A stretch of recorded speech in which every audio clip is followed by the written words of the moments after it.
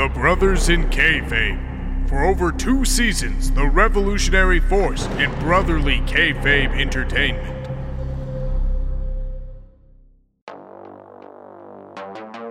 And now, Pro Wrestling and Being a Good Brother present The Brothers in Kayfabe.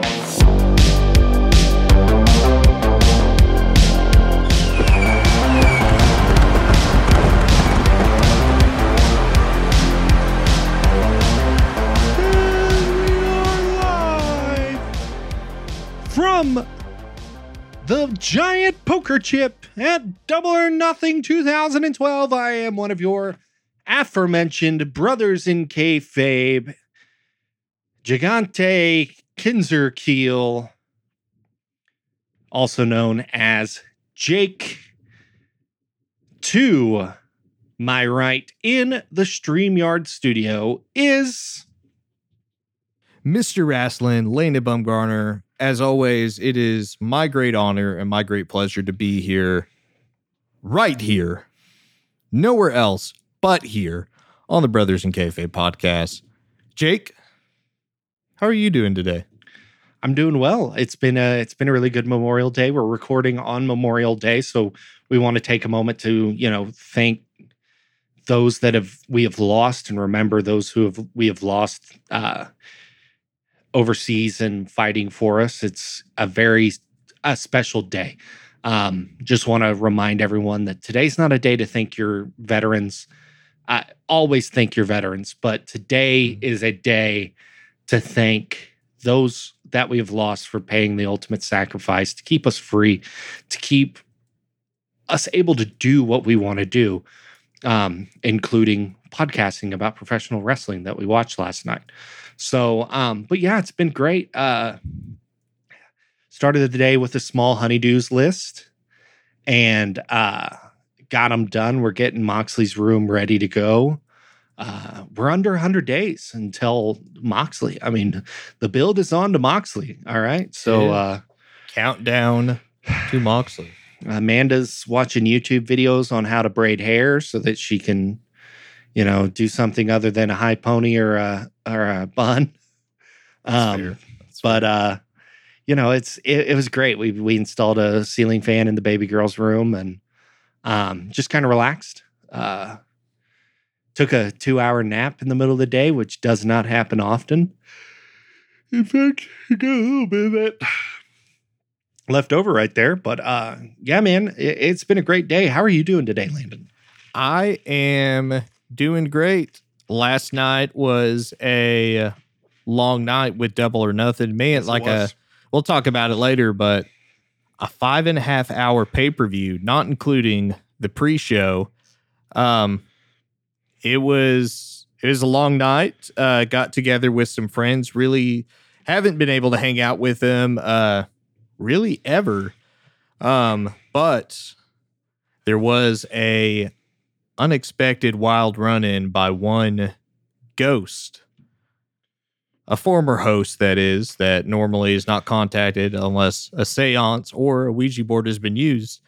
So it's been a great weekend. Today, Memorial Day, it's been a great day. My wife and I have both been off work, and it's just been very peaceful. We slept in, we ate brunch, watched some TV for a little bit, and then took like a 3.5 hour nap. And here we are. So I love it. It's been a great day, Jake. Yeah, we've kind of had a similar day. Like we just kind of relaxed, and Amanda made some pigs in a blanket when we woke up. My in-laws came over for a couple hours to help put up that ceiling fan, and yeah, I love it. I love days off, especially when you can just spend it with your wife, your kids. Just sit at home and relax a little bit. I'm glad you had a good weekend. It's always good to see friends, especially the ones we miss, like Jimbo, Jimmy Jam, Triple J, all of the above. Miss that guy. But there was some really good wrestling that happened this weekend. And we were going to have a guest today. The scheduling gets off. It's just been weird scheduling. It's trying to, getting around people's work schedules and everything, and it being a holiday weekend. As of right now, Gatekeeper will be back, and he will be tentatively for June 12th. Next week, a little bit of housekeeping before we really get started. Next week, Landon, will you be here next week? I know you're going to camp. I will be gone from Saturday to Friday. Okay, so next week will most likely be El Gigante and possibly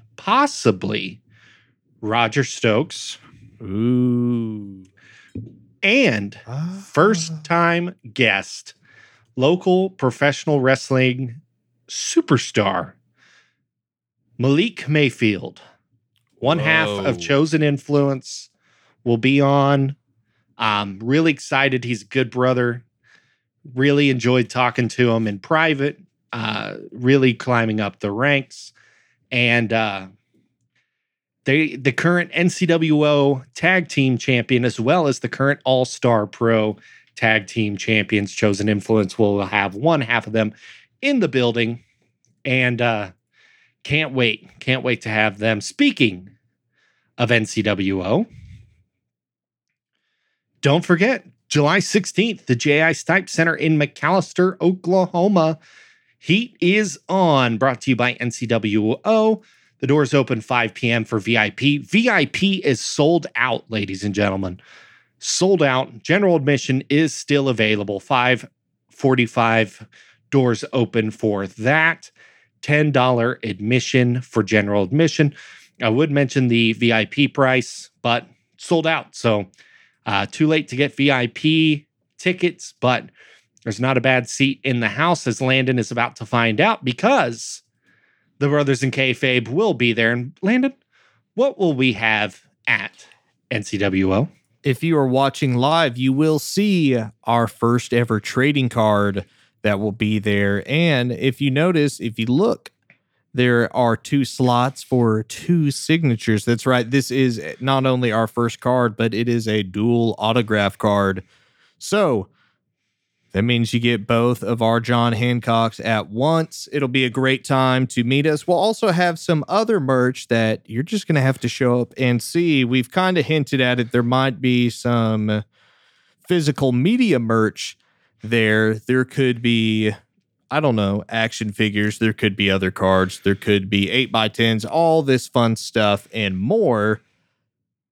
But folks, not only do you want to be there for gimmicks, you want to be there for some quality local wrestling that you should be supporting. Once again, that is July 16th. Be there or be square. It's going to be a fun night. It's going to be a really fun night. We're going to be there. Friend of the pod, Johnny Cove, is going to be there. Our guest that was supposed to be here tonight, Gatekeeper, will be there. And then when you're looking at the poster, you see our guest for next week right here on the left side of the screen. The one half of Chosen Influence right here, Malik Mayfield, on the right of that part. Landon, it's going to be a lot of fun. I'm very excited about it. We're going to be going live from there with the live show, kind of getting some interviews, talking to some folks, doing some vlogging. It's going to be a really fun night. It will be. It's going to be great. And we've talked about it before, but just a reminder, our own Gigante in residence will be on commentary that evening. So you will want to listen to the replay. You'll want to watch those videos once they are live so you can hear his smooth, enticing voice that perks up your ears and makes you want to pay attention to what's going on in the ring. But you'll also want to shake his hands, get a couple of gimmicks, and brother out a little bit. So I'm excited. It's going to be fun. It's going to be a brotherly road trip. It's going to be good. Yeah. Maybe, just maybe, we can convince the king of the Patreon himself to show up as well. I have confirmation that he has put it down on his calendar.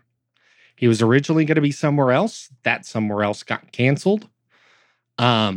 So full steam ahead at Heat is on July 16th. It sounds like it's going to be me, Landon, and Roger riding down the road, old style. Might just see if there's anyone else that wants to join and do it brotherly style. Maybe with a case of beer in the back. We don't know. But yeah, man, it's going to be great. It's an interesting drive out there. But yeah, we'll have to hit up the Walmart. Well, we might plan a little bit early so we can hit up the Walmart on the way out there and look for some gimmicks and, just make a day out of it. So,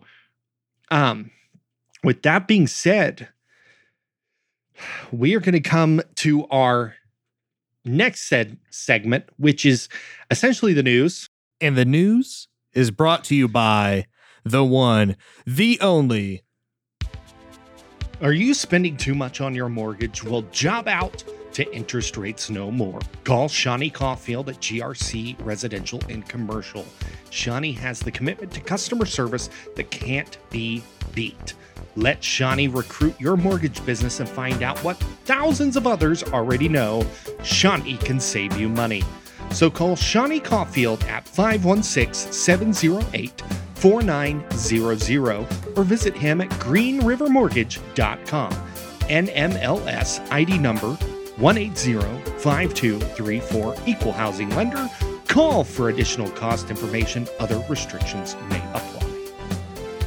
And once again, thank you to our good brother Shawnee and all that he does for us. And folks, if I were you, I would rewind and listen back to that ad because, man, Shawnee is a good brother. I'm going to reveal a little secret, okay? Secrets of Pro Wrestling Exposed live here on the Brothers in Kayfabe podcast. My wife and I I'd say only 2 people know that we went and toured our first house this past weekend. It wasn't on our radar to do, but we had a good brother and good sister say they were listing their house. And so it was a very impromptu, hey, let's go look at it real fast. And the whole day, the whole 24 hours as I was trying to figure out, okay, how do you get a house? How do you get a loan to get a house? How do you figure out all these logistics? I kept thinking, man, I wish Shawnee was set up in Oklahoma because I would love to give Shawnee my money and my business because Shawnee will take care of you. So Shawnee, thank you for sponsoring the pod. I will say this.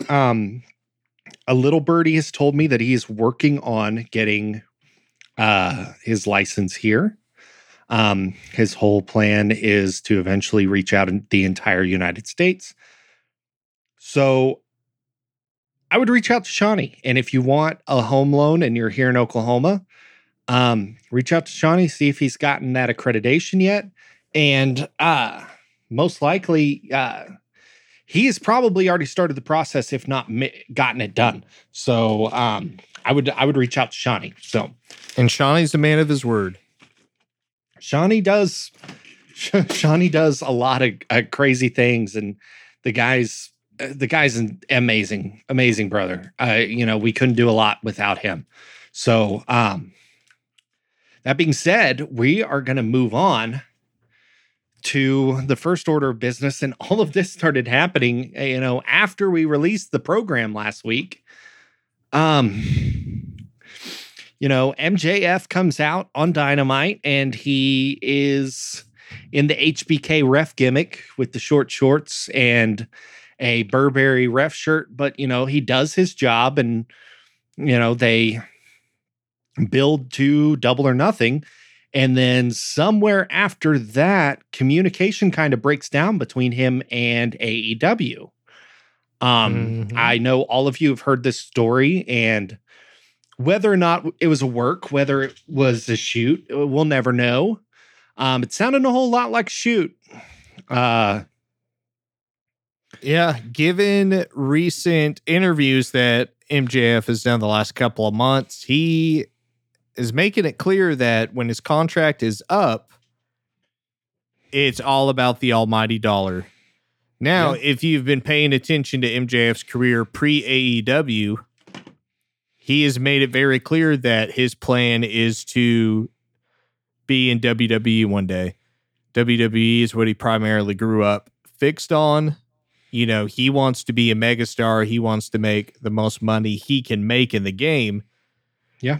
And it's been widely known that last couple of months, he isn't happy with his current contract because he feels like he should be making more money than what he's currently making. Although his contract isn't officially up until 2024, it seems like some recent negotiations have gone really, really rough.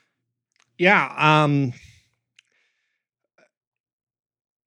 Let's just start this out with his in-ring work and his mic work is worth every penny he asks for.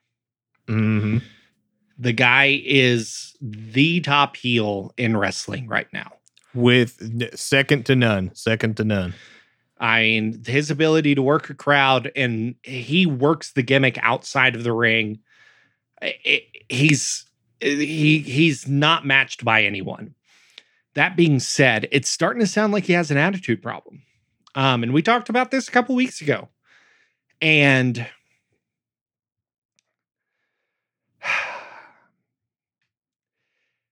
he is doing things in a way where he's not going to get signed with WWE. Yeah, he is, we spent a lot of time last week talking about how Sasha and Naomi are and how, yes, you should always bet on yourself, but there are better ways to do that and there are worse ways to do that. And absolutely, like, MJF deserves more money that he's getting. I think Tony should recognize him for the asset he is. But you also have to remember how young MJF is in this business. Yes. And he's essentially on a rookie contract. If you were to put it into sports terms, he is on the contract that like Baker Mayfield is getting ready to be up on. Yeah. And if he blows this opportunity, and because you might be thinking, well, like if MJF leaves AEW, there's no way WWE won't scoop him up. And, they're probably going to, let's say if he's done with AEW, they're probably going to try and scoop him up, but he might shoot himself in the foot with the money that he's worth. If they're like, hey, this guy seems like he's going to be a headache to work with. And so it's one of those things like, man, like, yes, you're worth money, but you don't want to be and you don't want the Austin Aries reputation to where your worth, but the way you communicate your worth to everybody else, it's like, man, like I'd just be cool if this guy doesn't work here. And that's a good way to point it out. I mean, Austin Aries is a guy that nobody wants to work with anymore. There's a reason why he's with Control Your Narrative. Like, guys that are like him want to work with him. Look at Braun Strowman, like the way he was like, hey, I know my worth. This is what I was getting paid in WWE. If you want me on your little indie show, you got to pay it. And everyone's like, no, cool, you're not worth that money. Like, I don't know how you convinced WWE that you were worth that money, but you're not worth that money. Look at him. He's huge. And it's just like, hey, just because Triple H signed you doesn't mean anything. So much beef. Yeah, and so with MJF, the story is that Tony is willing to pay him the money, but he's got to sign a longer contract. That's how contracts work, buddy. Like, you want more money, you sign an extension. He doesn't want to do that. He wants to be a free agent in 2 years, which is why if I'm Tony Khan, I'm not paying him the money. Like, okay, we can revisit this whenever, your contract is up. And that, like, I'm glad you said that, because I think the people that are like, well, MJF should be able to do what he wants and should be paid more. Yes, but you have to understand from a business perspective, like where Tony is. And it's like, hey, like, I'm not going to invest all this money in you for you to turn around and leave immediately. Right. And likewise, it's like, you also can't, remain the same pay and expect to keep him. But also it's like, hey, if you're dead set on leaving when your contract is up, then I'm not going to pay you much more. But also he signed that contract knowing the terms. Mm-hmm. MJF knows he's the best. He knew he was from day one, and he's shown it. But like, he signed those terms knowing how long the contract was at.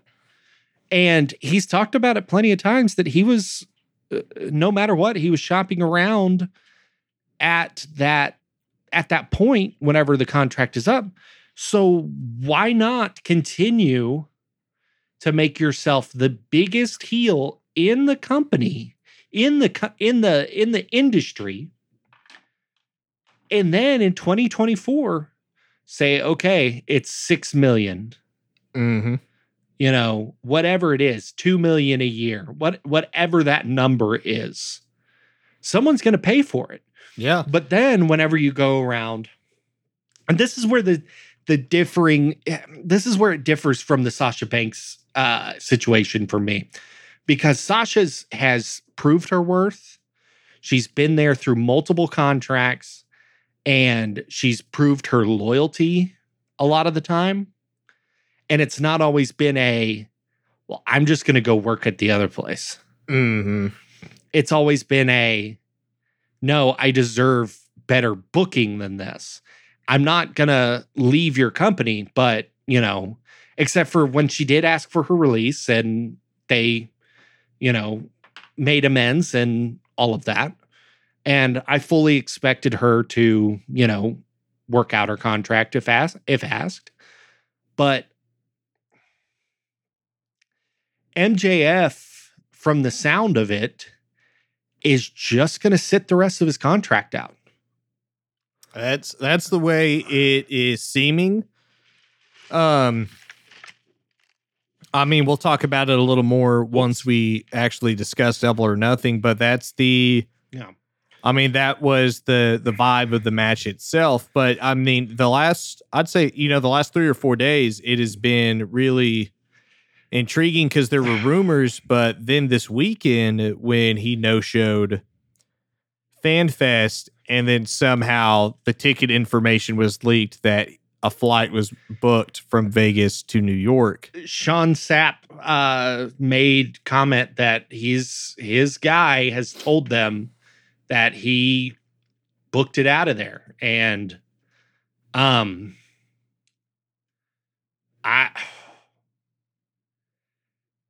I fully believe that MJF booked a ticket. I fully believe that. Did he ever have intentions of actually getting on the flight? I would say it's probably 75% he wasn't going to get on the flight. Mm-hmm. I don't think it was really ever too high of a percentage that he was going to get on that flight. I think 25% would be the max. Not to say max, but I don't know. It's just a weird situation where he booked the flight and pretty much all night nobody knew where he was. Now the good brother in me wishes that it was the same situation as Samoa Joe, where there was a booking miscommunication and he wasn't there because of it. And MJF, being the heel and the businessman he was, he's like, well, hey, it's not my fault they screwed up my schedule. I'm going to take this and I'm going to turn it and be what I want. But, given recent comments and given just his actions, I wouldn't put him past him to be like, no, like, I don't care if I'm booked or not. If you're not doing what I want, not going to do it. I'm hoping, the mentors that he has had in this business, with both Pat Buck and Brian Myers, that they have been trying to talk some sense in him, because we could say it 100 times. He's worth the money that he's asking for. Yeah, absolutely. But a rookie is a rookie, because who's to say that he doesn't just want to retire once his contract is up, because he's got his, he scratched the itch metaphorically, and that he is done, and you don't want to pour all that money for him to be like, hey, like, I'm good. My bank account is good. I'm going to retire and just cruise the rest of my life. He's not that type. I know that he has more aspirations than that. But, it's kind of funny you bring up Pat Buck, and we'll talk more about the match here in a second. But he can stay retired like Pat Buck. Pat Buck was the first person on the scene after the match was over. Mm-hmm. I was like, I popped because I was like, oh, a Pat Buck sighting. Like, that's pretty cool. But I don't know. It's just a weird situation. Come Wednesday, it might be different. Come Wednesday, he might be the first one out on Dynamite. I don't know. Yeah. Hey, money and leverage talks. Right. It always has. It always will.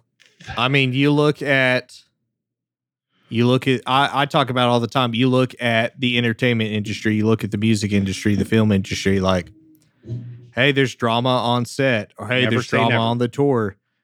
Well, guess what? The almighty dollar always rules. Or legal warnings of like, hey, you signed this contract. If you do not fulfill it, like, you're going to be sued for more money than you even made. So it's interesting. I'm just very curious for it to play out. I saw a tweet. Who is it from? I want to say maybe it was Lance Storm on the whole MJF situation, and he was like, for good or for better or for worse, like, having this many places to work is a good problem for the wrestling business. And it's like, well, how is it a good thing for there to be situations like this where guys are wanting to walk out of their contract? And it's like, hey, yeah, money talks, success talks. You're not you hate your job at McDonald's and your boss is telling you, well, you're an employee, you're supposed to stay here, do your job, and get paid. And it's like, hey, but I can go somewhere that's a way better place to work and get paid more, and you can't do anything about that. So I'm just curious to see how it all plays out. Yeah, it's going to be curious. Let's go ahead and talk about the match, and then we can talk about kind of the end of the story. Yes. So all day long Sunday, it was a will he, won't he. There's rumors that they've already tapped replacements. Even wild rumors like Goldberg is going to show up and face Wardlow. But the show started, and there was his music.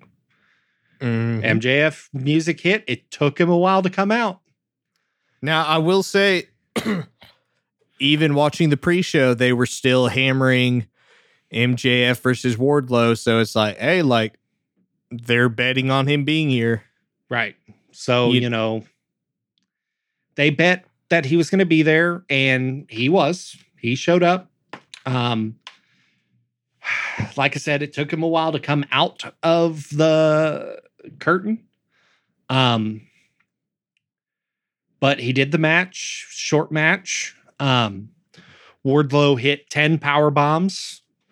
It was a glorified squash match after he made Wardlow chase him for a little while, which I expected. Wardlow's supposed to be your next big baby face. I see him going for titles next. Whether it's TNT or if it's the ROH championship or, whatever it is. But he's white hot. He's he's one of the most over guys in the company. I expected him to win in a dominant fashion against MJF. Even before all the drama, I suspected that he was going to win in dominant fashion. So I think that was pretty much everyone's thought on it. Like, the only way that I saw MJF winning was by the Weasel way. Mm-hmm. But also they put that stip in that Wardlow can never sign with AEW, and that's just never going to happen. Yeah. So unless the boss comes out and it's like, hey, well, MJF doesn't want his contract, so Wardlow, you get his contract. But so is not how it worked. So I really expected for that match to end and him do it Austin Aries style, where he just stood up and walked out. Mm-hmm. I really saw him doing something like that, and he didn't. He sold it. They stretchered him off with one of the worst oxygen mask placements I've ever seen. The guy put it over his nose and eyes. What do you got to say there, Landon? I'm gonna talk about this I'm gonna talk about that whenever we talk about the actual show. But yeah, we are talking about the actual show. All right. Well, so we skipped over the first match. We'll talk about it next. We'll talk about it next. I'll say this: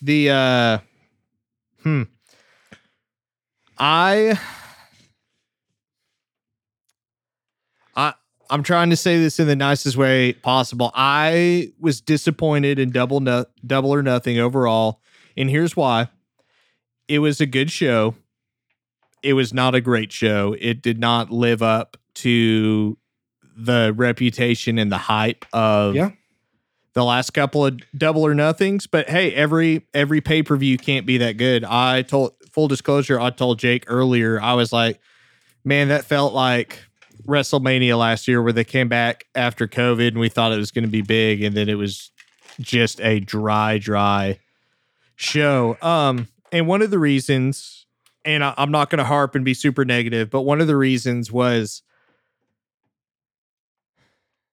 and we've kind of talked about it before, it seems like with AEW, because there is a higher rate of younger talent, that there's a lot more botches than you would normally to see. That's not to say WWE doesn't have botches, or Impact, or anywhere else, but Double or Nothing seemed to be riddled with a lot of botches throughout. And like that, unless there's some super specific brand new type of oxygen mask that I don't know about, like seeing it like that, where it's like, okay, put the oxygen mask over his nose and his eyes instead of his mouth and his nose, which is, it's like, well, everybody knows that you breathe through your tear ducts. So evidently so. We'll talk about my disgruntle with that, but I did see a good point this morning of, so MJF had to be put on oxygen and wheeled out of the arena, but Bryan Danielson was cool to just be left there. Yeah, so we'll talk about it. We'll talk about that later, but that there's a difference there, Landon. Yeah, that kind of sucked the air out of it for me. One wrestler was written off TV and the other wasn't. So one was powerbombed 10 times and the other one was bloodied and choked with a rope, but it is what it is. Well, we all know Bryan Danielson is a bigger man than MJF. The rumor is Justin Roberts stopped the EMTs from helping Bryan Danielson because he enjoyed watching Danielson get choked out. But that's just rumor. I will say the match was good. It was solid for what it was. And this is what leads me to believe, the situation with MJF is a lot more tense than we are aware of. And it's because, similar to, you said you expect it to be like Austin Aries, where he just gets up and walks out as soon as the bell rings. Is if they were writing MJF off, if it was really supposed to be, hey, once Wardlow catches you, he's just going to obliterate you. It didn't feel as, I don't know if satisfying is the right word. It didn't feel like the blow off was as good as it should have been. And so that's what leads me to believe, part of that is an MJF thing of like, hey, like, I'm taking the power bombs. That's it. The level of energy wasn't there that I would have expected. I don't want that to diminish it. It just felt a little flatter than it should be. Absolutely. Let's say instead of on a scale of 1 to 10, instead of it being an 8 or a 9 in terms of like the payoff, it felt more of like a 6 or 7. Like it was still good. It was just like, oh, like I was kind of, it reminded me almost like when Drew McIntyre, like when he wins a match, it's like, oh, he's supposed to be like this big baby face, but like the reaction isn't always necessarily there. Nothing against those guys. I think that's just like the real life tension, I think translated to the way that match played out and the way it was received, if that makes sense. I think it did. I think it caused a lot to happen in that match and eyes on that match that shouldn't. It caused that whole match to be under a microscope. And I want to believe that that's always what the plan was for that match, was to be get in, get out. Right. Wardlow destroys you because he's been pent up. He's taken all this. And then we get out of here and, all that. There was rumor all day that MJF hadn't shown up to the arena when he was supposed to. Supposedly, from what Sean Sapp reported, and I tend to believe the guy, he usually is pretty on the nose on what is going on. According to Sean Sapp, he showed up right before bell time and left right after the match and went home. And if I'm Tony, that's what I want right now. I don't want sour grapes in the locker room. I want him to go home, relax, and, get some time off and come back happy, because the grind has been off, or he sits out the rest of his contract. Yeah. So we'll see where that goes. Let's talk about something else because we've spent too much time. Do you have anything else to say on the MJF situation? Nothing on that. I mean, I hope Wardlow, his trajectory continues to be up. And Adam, I don't want to see him on Dark. I don't want to see him on Elevate. What I'm terrified of, I don't want him to end up like Brian Cage. I want Wardlow to, like, Wardlow, I know we've got to go off of the whole wins and losses things. Like, I want to see Wardlow challenging Punk for the title later this summer. I don't want him stuck in the stupid, TNT title back and forth stuff. As generic as it sounds, like, I think now is the time to pull the trigger and push him. I think right now is the time for Wardlow to go on a hot streak. He wins.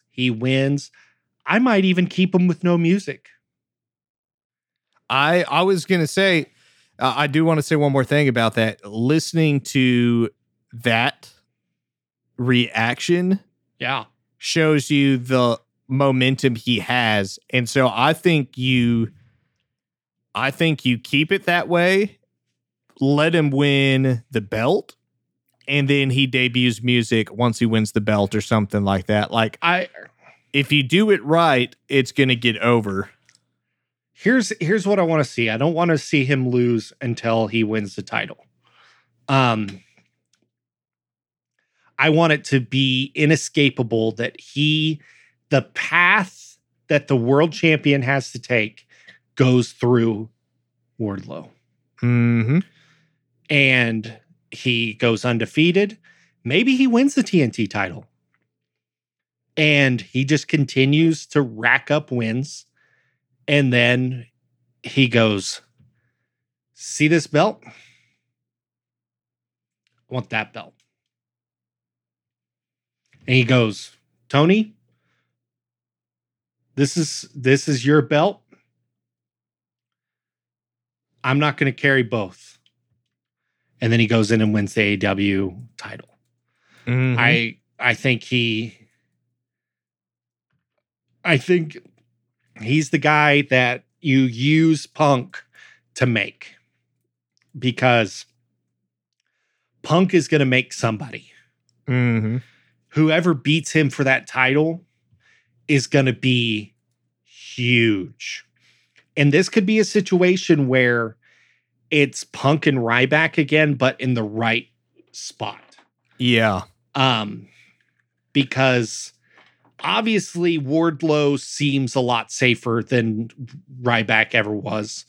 He's more over than Ryback was, at least with this crowd. And seems like he has a lot more charisma. I think you take him the Goldberg route where you make him undefeated and he just keeps on rolling and rolling and power bombing and killing people. And it gets to the point where there's no one else to feed him. It is no one else but CM Punk. And maybe you turn Punk before then. I really hope they turn Punk before then. I think a heel Punk with this group would be great. But we'll get to more Punk talk here in a little bit. But that's where I would go with Wardlow. We missed the first match as part of the pre-show. I will never not be entertained by Mark Sterling. It was Hookhausen versus Tony Nese and Mark Sterling for those. That's what I hate. Like I said, I'm trying not to be negative. I hate that this was on the pre-show.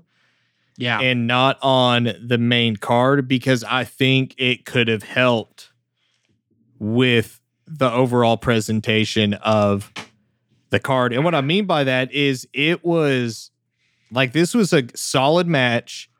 Yes, the time, like, it didn't. My biggest gripe with every match of the night was every match was long, and only a couple of them could have been justified to being longer. Like, we don't need every match on every card to be 20 minutes plus, but this is one, like, you know, I'm not sure what the time was. There were 13 matches on the show, and 4 of them went under 10 minutes. And that's inexcusable. And this one only went 5:20. This was the shortest match of the night. This one went 5:20, but it didn't feel like a 5:20 match. No, it felt great. Like, the pacing was great. Psychologically, it made sense. Like, I think this would have been great after the MJF match. I wish that they would have put this. I wish they would have gotten rid. They could have put the mixed tag match on the pre-show, or they could have put Kyle O'Reilly versus Darby Allin on the pre-show. Yeah. Both of those were good matches, but this one was better. Hookhausen versus Nese and Sterling was a better match. And how you have 2 of your top guys, because Danhausen and Hook are 2 of their top moneymakers right now. How you have them on the pre-show is beyond me. And, like, this is what I don't get about AEW is it seems they are so quick to build hype, and they are so quick to, like, get people excited, and then they don't I mean, we talked about it last week, like, cool, you won the championship and you're not going to be featured. Right. It's the same thing. Like, literally how much hype has not wrestling fans, but AEW and their social media themselves been hyping up. We finally have Hookhausen.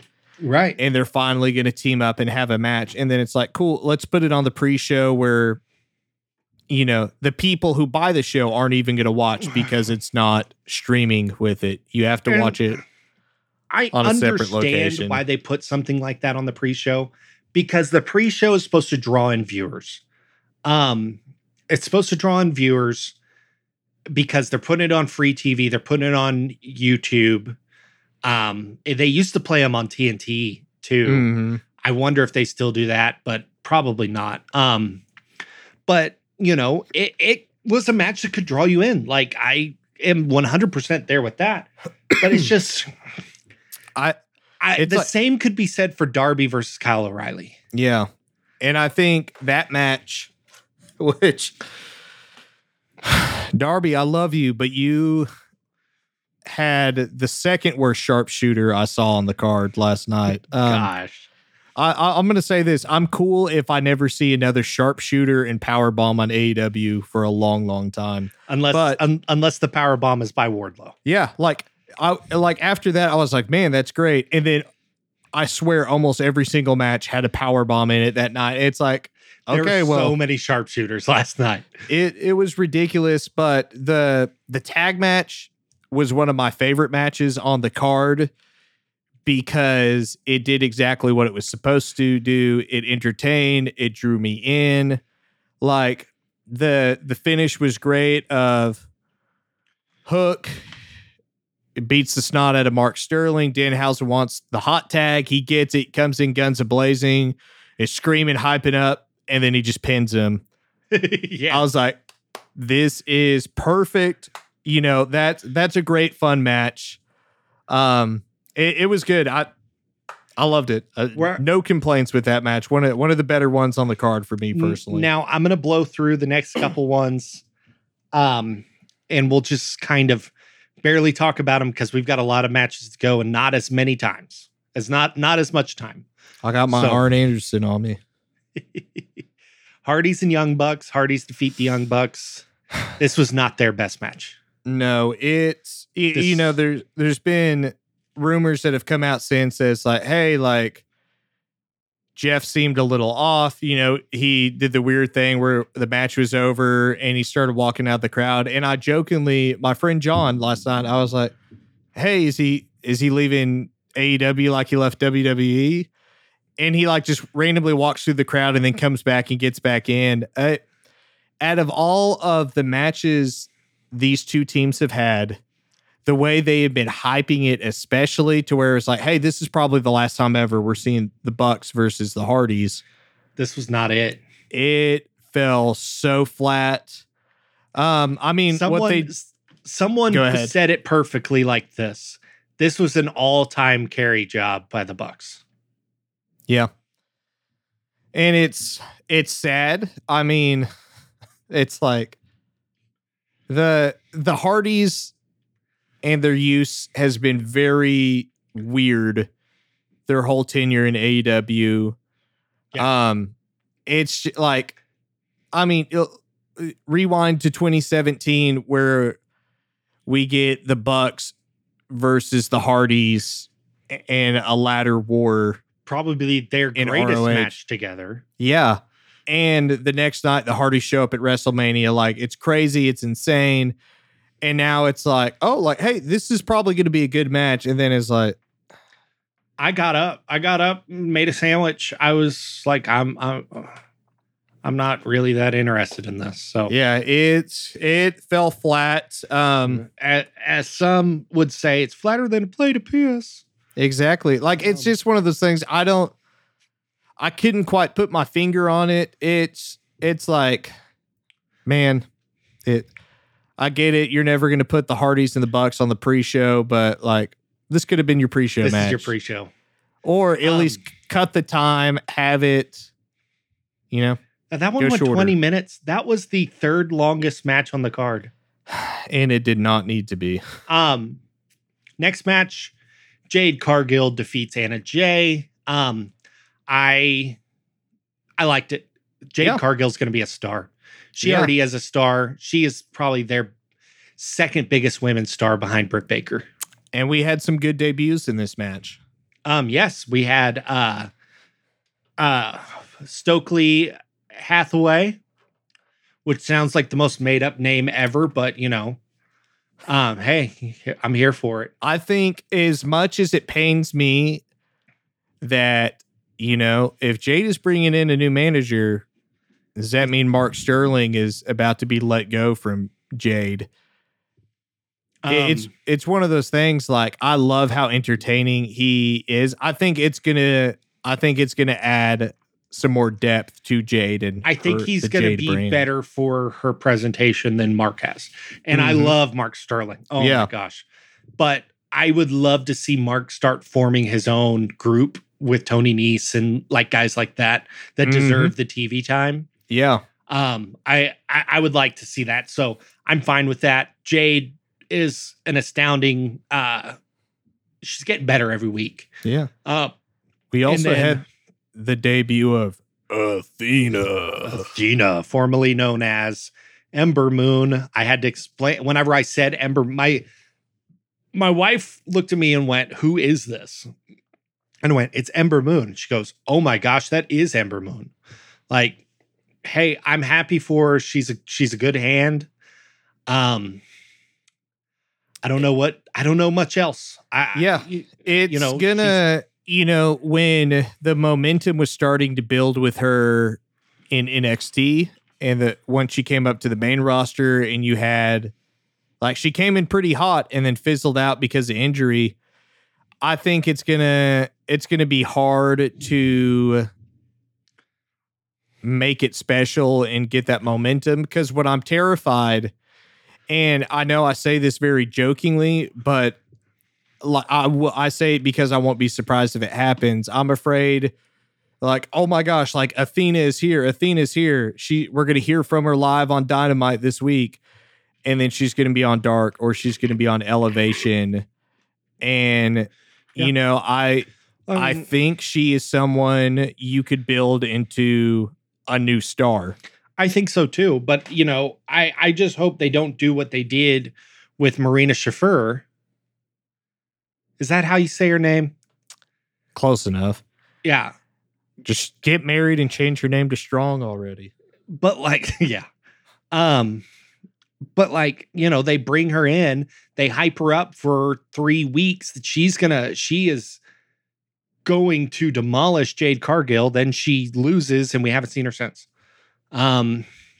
So it's just, Jade is the future of that division. I'm not going to plug it because I don't want anyone's feelings to get hurt, but I did see a tweet where someone took screenshots of all of the game-changing announcements that have been made, and this is how they came in, this is where they are now, and it was kind of sad, but I have hope for Athena. I think it's gonna. I feel better about women coming in right now and replenishing that division than I do men. So I hope for her sake, because we've seen what she can do. Like, the sky is the limit for her. They are starting to build a really good women's division, and I know that's been one of the least.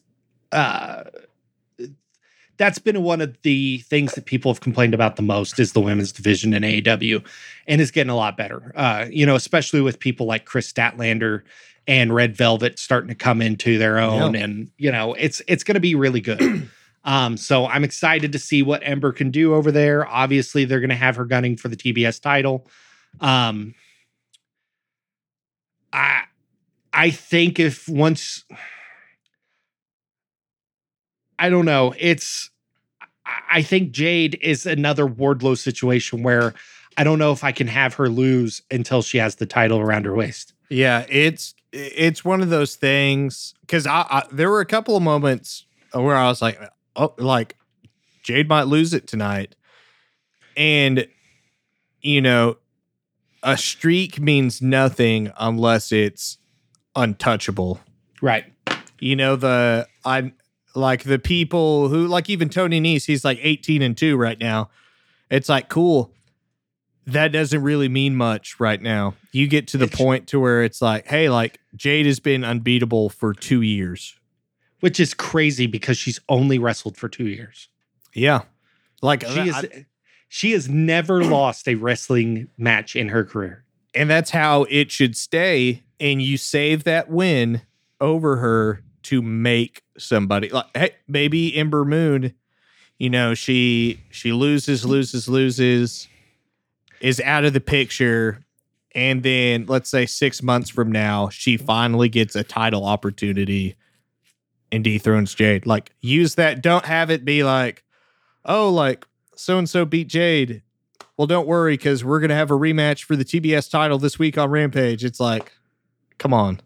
So I'm excited. I'm hopeful. I'm really excited for what the women's division is doing, because the women's division is one of the best parts of AEW right now. And that was not the same thing that they said a year ago. So yeah.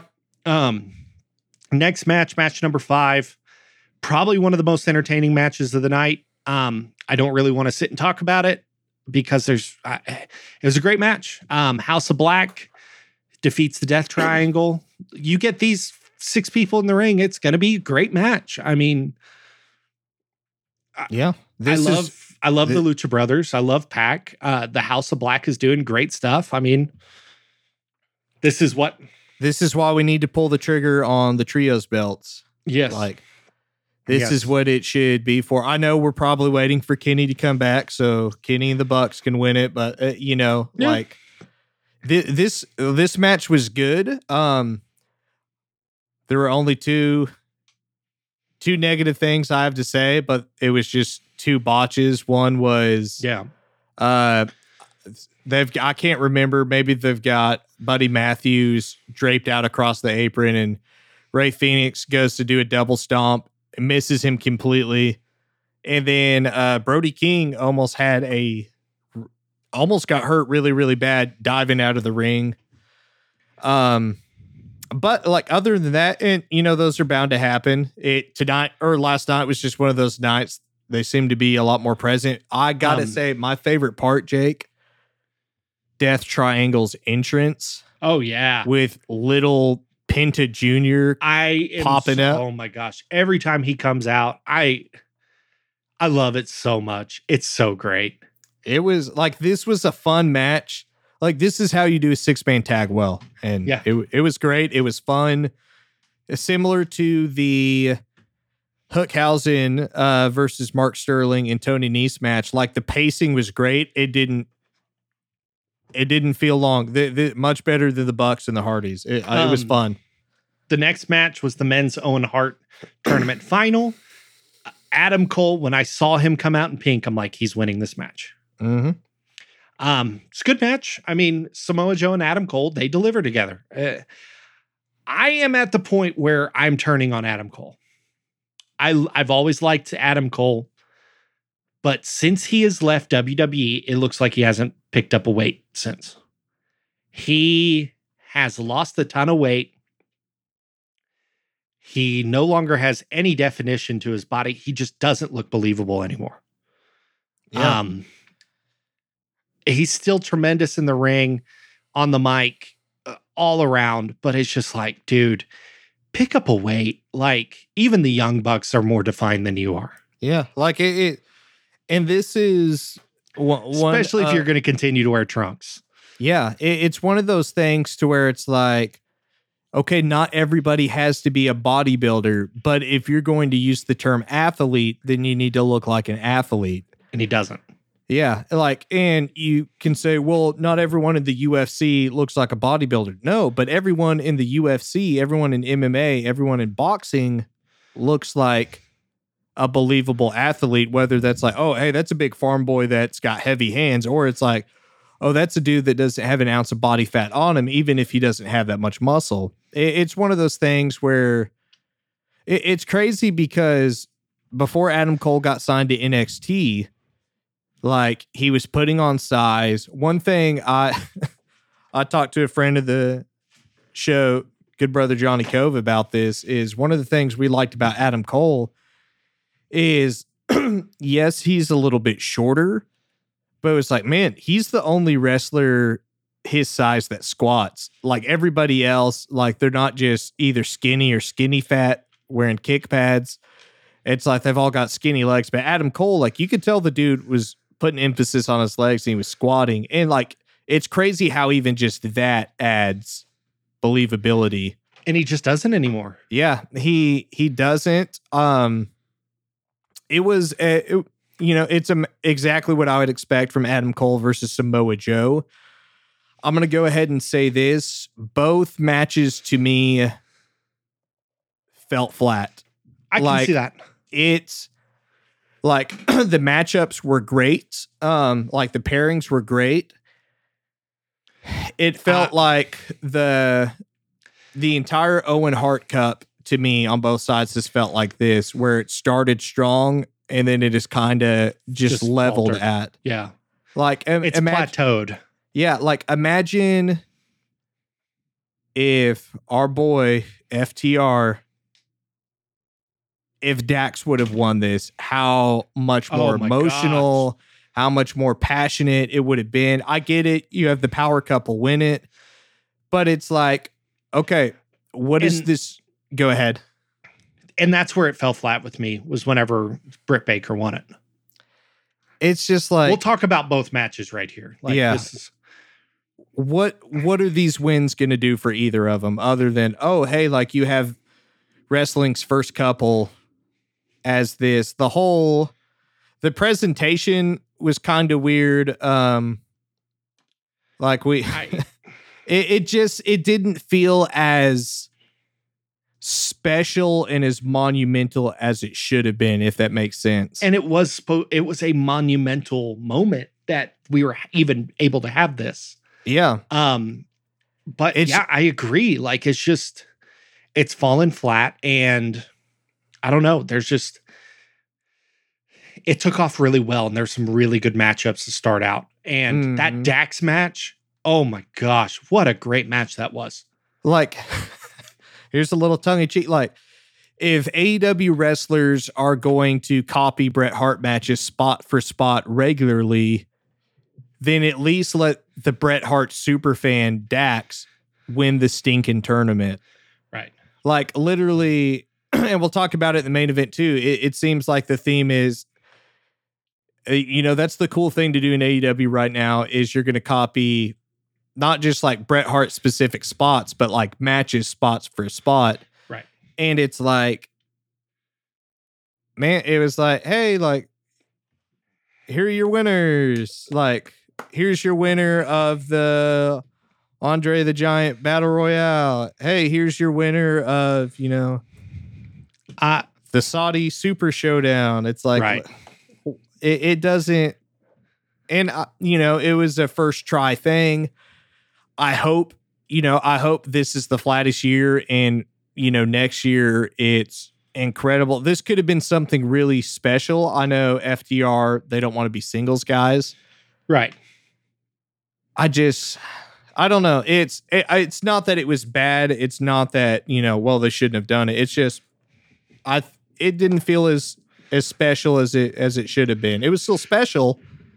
Like you said, Jake, like it's monumental that an Owen Hart Cup is even in existence. I just think it could have been done better, but it is what it is. Time will tell. So the next match was Britt Baker versus Ruby Soho. Britt Baker goes over. I enjoyed the match. It was okay. The whole buildup of this match was that Ruby can't beat Britt. And so this is the match you pull the gun and get Ruby over. And we were left with two things. Ruby can't beat Britt, and Ruby can't do a sharpshooter. That's for sure. It's one of those things. It has to be like, they talk about superstition in wrestling.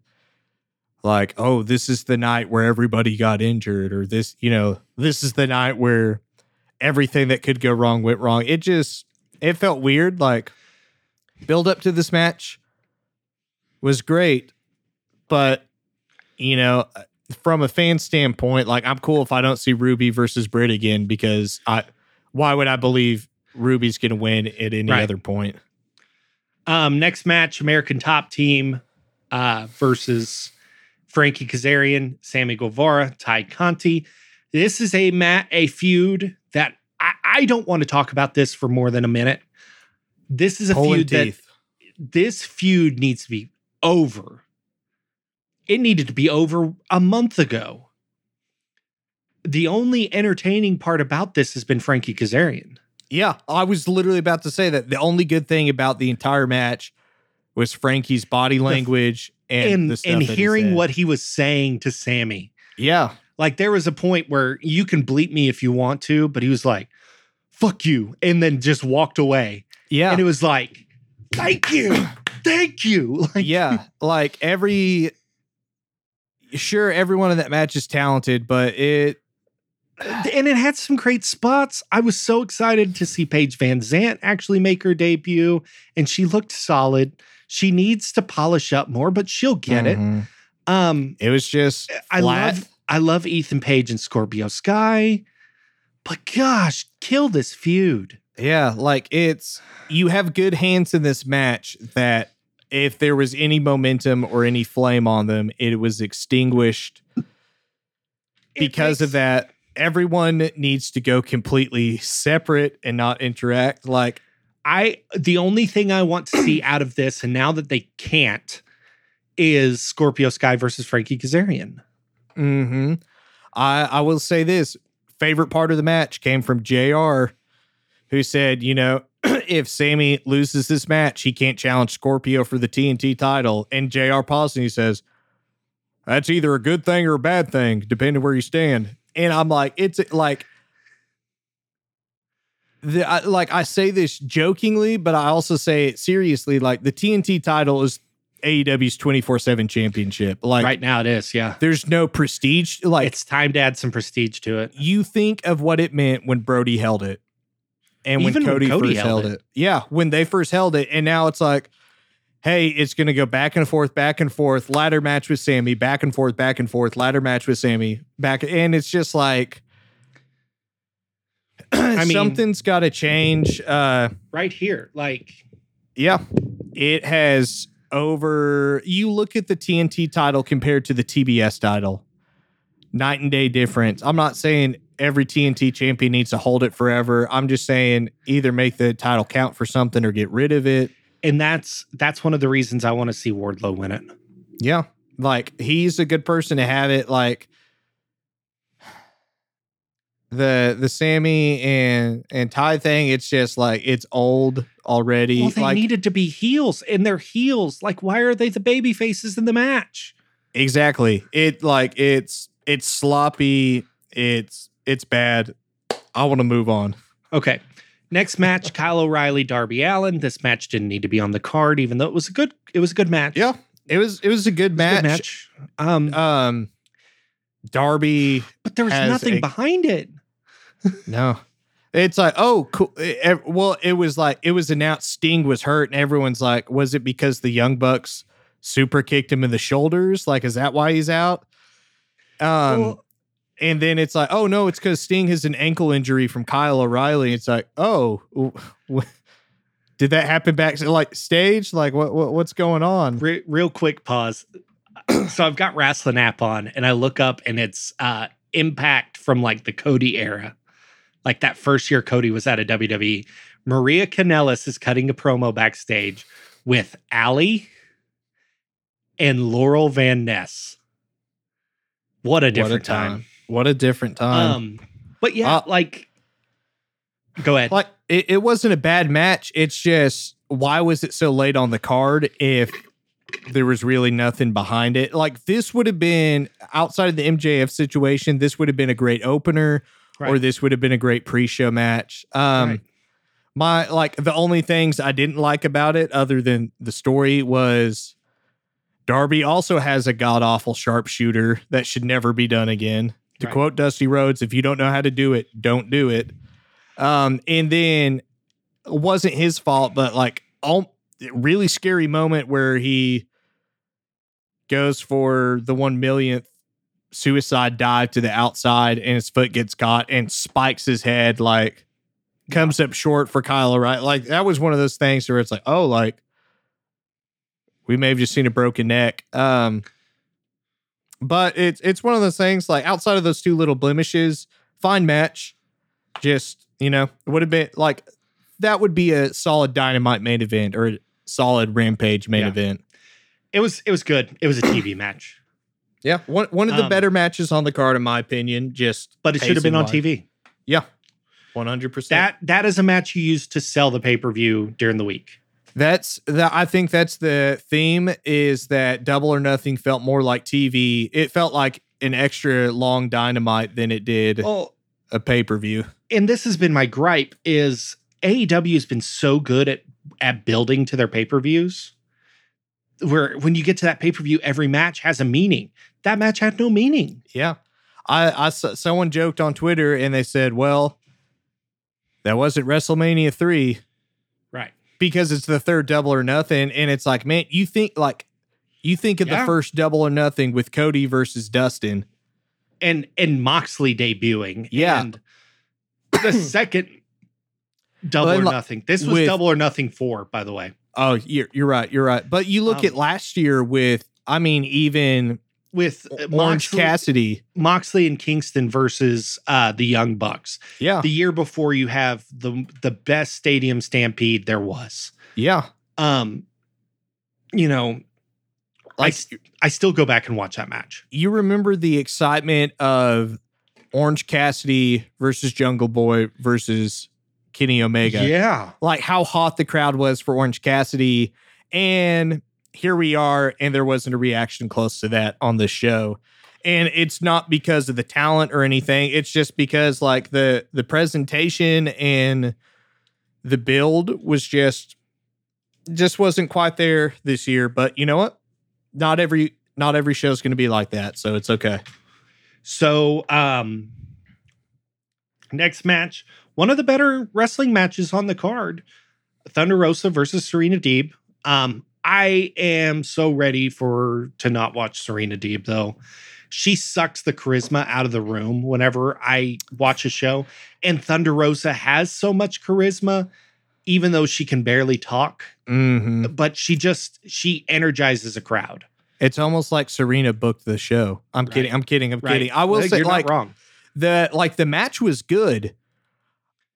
I'm so glad they didn't talk before or after the match. It was good. I hope they go their separate ways and they're not paired together anymore. Here's something that was pointed out to me the other night. Go ahead. Sorry. I was just going to say, like, I liked Serena more in this match than I have in any of the build-up or any of the matches before. Sure. It was like, okay, like, she proves she could be champion. She's got to learn to talk or hire somebody to talk for her. Right. I'm glad Thunder Rosa won. It added because going into the match, we talked about last week, going into the match, it's like, hey, I think we need to take the belt off of her. All momentum is dead. We got just a little bit of a jump start from this match. So I think Serena would be a good pairing with Mark Sterling. I was thinking the same thing. I just hope that, after this match, it's not like the gap from the last pay-per-view to where it's like, oh, since Thunder Rosa won the belt, she's been on TV for 11 minutes. Right. I hope, with her outfit last night, I hope she has a huge title retention celebration on Dynamite this week or something. Right. Like, boost it. It was better than I thought it was. Cool thing about last night is 2 members of the Straight Edge Society challenged for the world titles. This is really cool. 12 years later, like that's really cool to think about. Dangly Daddy's next. Let's do it. The next one, the Anarchy in the Arena match. This one was only 22 minutes. I thought this was longer than 22 minutes. Yeah, I joked last night because we kept thinking like, man, like they might be going to midnight. And every time a match is over, it's like, oh no, we still have 3 or 4 matches left. And we got to this one and it was like, man, this is going to be a 45-minute match easily. I loved it. I'm going to say this. As an ECW diehard, you take the Anarchy in the Arena match compared to both of the Stadium Stampedes. I liked this one the best. Right. Because it felt like an old school ECW brawl. It felt like a legitimate fight. That's not to discredit the previous Stampede matches, but this one, it was like They were different. yeah, like there weren't comedy spots, which isn't a bad thing, but it was just like, oh, like this is serious and this is serious fast. I love that they kept Moxley's music playing like the first 10 minutes of the match until Jericho literally pulled the plug. Yeah, because it was like at first it was like, oh, did they not hear the bell ring? And then in my mind, I'm like, and I said this to Jimmy, I was like, do you think this is what happened backstage?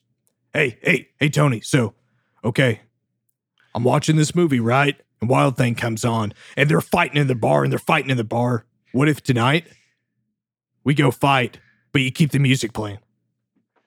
And it's just like, it was fun because for a while I was like, dude, this is just a movie fight. Right. And it was great. And it got super violent, like RIP Magic Daddy Magic. Gosh, like he bled like crazy. It was like, he's gotten way over with me. I wasn't as excited for this match because I thought it was just going to be 45 minutes of a drawn out, not as good as the other Stampedes. And then it ended up like being this super incredible brawl. Rest in peace, Jericho's hair. But man, what a great match. Like, I love this match. So someone pointed out that them continuing to play the music was a reference to New Jack. Do you know? Yeah. Did he used to play his music during his the matches? thing was whenever New Jack would come out to the ring, his music would hit, RIP, and they would keep it playing throughout the match because the way Paul Heyman described it is it was like you wanted it to feel like an action movie. Like there's this crazy, brawl in the hood going on with New Jack, and you've got, Ice Cube thumping super loud, and it's just like, it was great hearing that. Like, I hope that's really what they were going for. The funny thing about New Jack is like, it was awesome when he won matches. Yeah. Because it's like, man, that was awesome. Like New Jack won. It was really awkward when New Jack lost and his music was still playing. Right. But man, I hope that's true. I love that. I love that Bryan Danielson came out in street gear and he looked like a vegan. Like it was great. Santana and Ortiz with Eddie Kingston. I'm so excited that LAX is back. Mm-hmm. It's going to be so much fun. And the visual of Eddie walking down the ramp with the can of gasoline, like legit looked like a zombie. Covered in blood. Like that Yankee shirt was red by the end of that match. I popped so hard. And like, you go back and you watch old Eddie Kingston. This is Kingston to a court. Like, I popped so hard when he started walking out with an old Yankee shirt on. I was like, he straight up just grabbed that out of his closet. Like everyone else probably bought their clothes. Right. Cut it the way they wanted. Moxley had a special white Moxley shirt made. And like, I'm going to wear this Yankee shirt that I mow the lawn in. Exactly. Like Bree was probably like, well, I know you're going to wear like street clothes, but like at least get a new shirt so it looks good on camera. Yeah, like go get a good white shirt and some khakis. And then Kingston is just like, well, like if it gets dirty, it's fine because I just mow in it. So Amanda made a comment about Bryan Danielson in street gear, how much he just looks like a guy. Yep. Like, and it's right. I mean, when he's in his gear, he looks like someone that's going to kick your ass. But like out of his gear, he just looks like a guy. And, like it's not like John Moxley, who looks like he's going to kick your ass every time you see him. Yeah. Like had you put the sleeves back on Danielson's shirt, you would just see him like at Whole Foods or something walking around in flip-flops. So that was also probably my favorite match of the night. So it was the one I had the least expectation for. Exactly. It was a good boost. Like it woke me back up. I was like, okay, let's. I was ready to go to sleep. Yeah. Like my wife was struggling to stay awake as we were watching this. Like, it felt like we were overstaying our welcome at our friend's house, and it was just like, but this was fun. It was worth it. There was one moment during the match that popped me big time. You talked about JR popping you earlier in the show. When I believe it was JR that said this, when Eddie went crashing into the merch stand, he said, "Well, all them t-shirts now are worth more money with Eddie's blood on them." Yep. Yeah. I loved it. It was a great match. The next match. I do want to say one last thing. Another thing, and this is just pro wrestling 101. When Garcia is dragging Eddie Kingston by the belt around his throat, and Eddie's just laying there gasping for air, being drugged down the hallway. And so if you're looking at the screen, here's Eddie being drugged. Here's Garcia, and right behind them in the center of the shot are two little kids, like maybe like 6 and 7 years old, just watching two bloody people drag each other. And I was like, man, like, this is wrestling. I love it. Next match should have been a lot shorter, but I understand it's a 3-way, like 3-ways believably can't go short. But this should have been a one team on one team match. I love Keith Lee and Swerve together. They are really good together. I think the end is near for Jurassic Express, and I don't think as a faction. I think they're going to stay together. But like the tag reign, Christian being a partner, it's overstayed its welcome. Yeah, it's going back to the mixed tag match earlier. It is overstayed its welcome. You know, it's not that the people involved are bad. It just, you need to freshen it up. Yeah. I wanted Team Taz to win so bad. Like, there were a couple of those near falls where it was like, man, like Ricky Starks needs to pick up the win for his team and then give us Team Taz versus Swerve and Lee. Yeah, that would be great. And there's the foundation of the tag division going forward. So yeah, the Jurassic Express pick up the win. And when that happened, I looked at Amanda and I said, CM Punk is winning the title tonight. There is no doubt in my mind. No title has changed hands tonight. I go, CM Punk is winning the title. And so, because I really thought they were going to pull the trigger on it. But I legitimately thought, well, maybe this is that win that they're going to give Hangman to revitalize his run. And we had a good world title match. It was a good match. CM Punk is still in that age where I don't think he can have a bad match. Go ahead. I was just going to say this match, I would like to rewatch it separately, because once again, it didn't feel as special as it should have been, but I think it was because we had already sat through a 5-hour show. I think that this is one of those matches that's going to stand up on its own on rewatch. I definitely want to rewatch it. But like you said, especially after the last match, nothing was going to live up to the Anarchy in the Arena match at that point too. But I understand the championship change needed to go on last. Like, I understand that. But it was still fun. What drives me crazy about long shows is, from my mind, and this is someone who's never been a booker, let me be very clear about that. It's like, well, what do you want to be the key things people walk out remembering? Right. 10 years from now, when people look back on a show, what are the things you want to be permanently etched in their mind? This show, it's going to be Daddy Magic bleeding like a sieve. Like, yeah, exactly. It's like, if you want Punk winning the title, like, this is when Punk won a world title for the first time in X amount of years. this is the 11-year anniversary and the relaunch of Summer of Punk, like all this stuff. It's like, then the card should have been built around leading up to this huge grand moment. Right.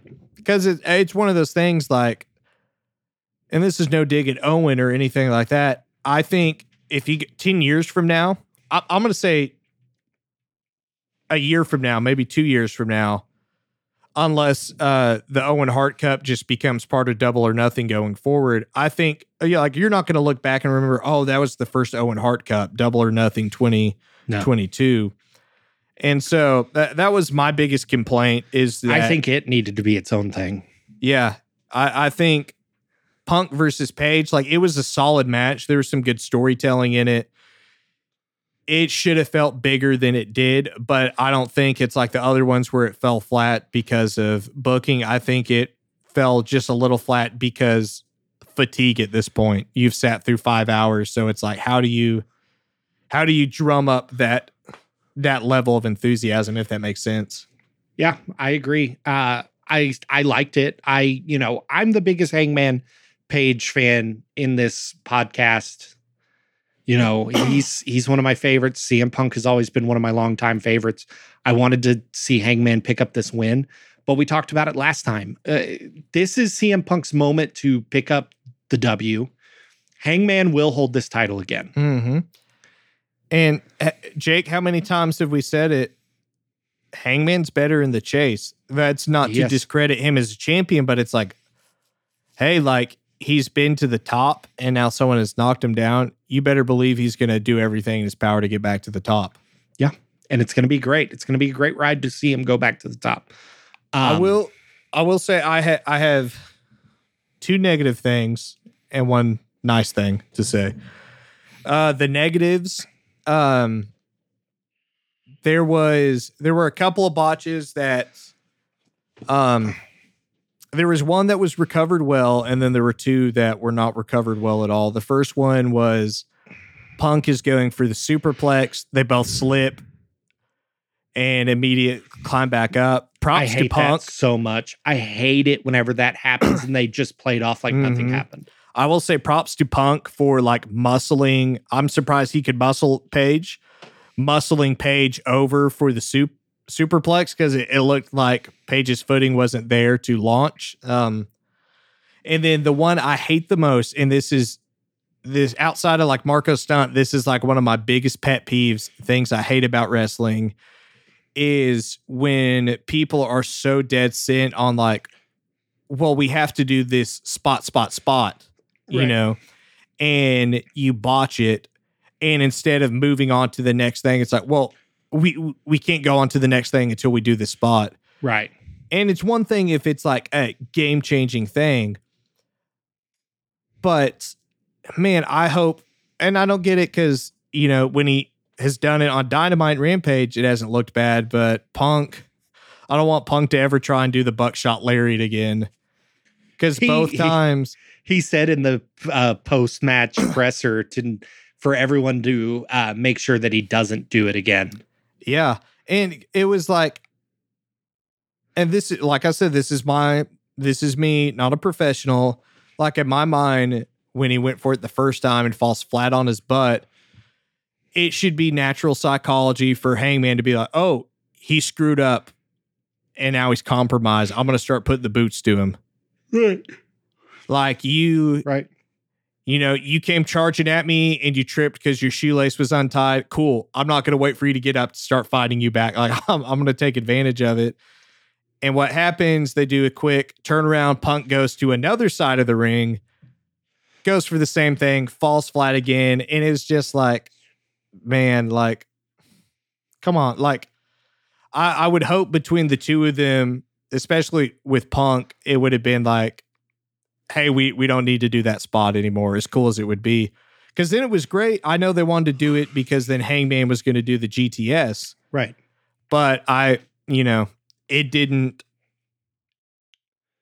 wasn't necessary, if that makes sense. Now, the good thing that I liked, so I hate and love everybody paying tribute to Bret Hart. I think Bret is underrated as far as the little things he does.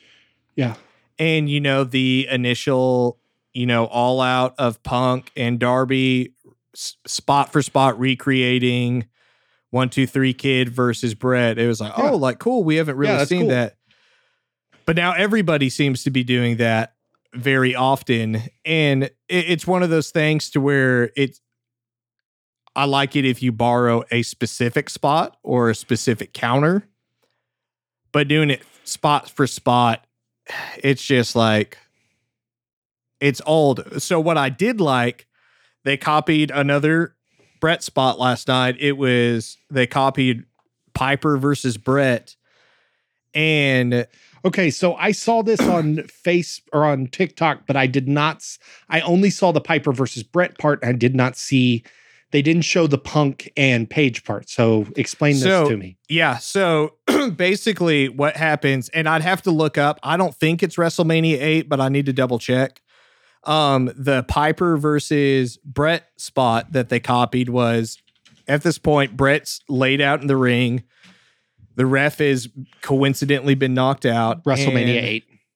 That's what I was hoping it was Mania 8. Piper, because the ref is coincidentally knocked down because Brett's feet hit the ref in the head, Piper gets the ring bell and he gets in the ring. And Roddy Piper, like, right, he is not above using a ring bell. And he's sitting there and the crowd is saying, don't do it, Roddy, don't do it. Brett is getting up. Like, Brett looks at him, like, it's kind of like bracing for it because he's like, it's Roddy Piper. Of course, he's going to clock me with the bell. And then Piper is like, no, I'm not going to do it. And he throws the bell down, goes and puts Brett in the sleeper. Brett walks him to the corner and Brett steps up the turnbuckles and falls over and pins Piper. So Piper's like trapped underneath him with the sleeper. Yes, and I saw that part. And so what Hangman and Punk did was, Hangman picked Punk up for the GTS. Ref coincidentally gets clocked, knocked out. And by the way, this ref was just super annoying in this match. Like, he wasn't as like in every shot as like Audrey Edwards is, but it was very like he talked way too much was my opinion, but that's besides the point. Ref gets knocked out. The belt from when Hangman Page was just raising it at ringside, the ref took it from him, went and placed it conveniently on the apron. Ref is laid out. Page looks down. He sees the belt, connects the dots in his head. He gets the belt, and he's sitting there getting ready to blast Punk. Punk, like, realizes what's going to happen, is, like, still recovering, puts his hands up like this, is like, please, like, don't hit me. Hangman looks at the crowd. They're chanting, don't do it. He looks at the belt, and he's, like, really conflicted, says, no way, tosses the belt, picks up Punk.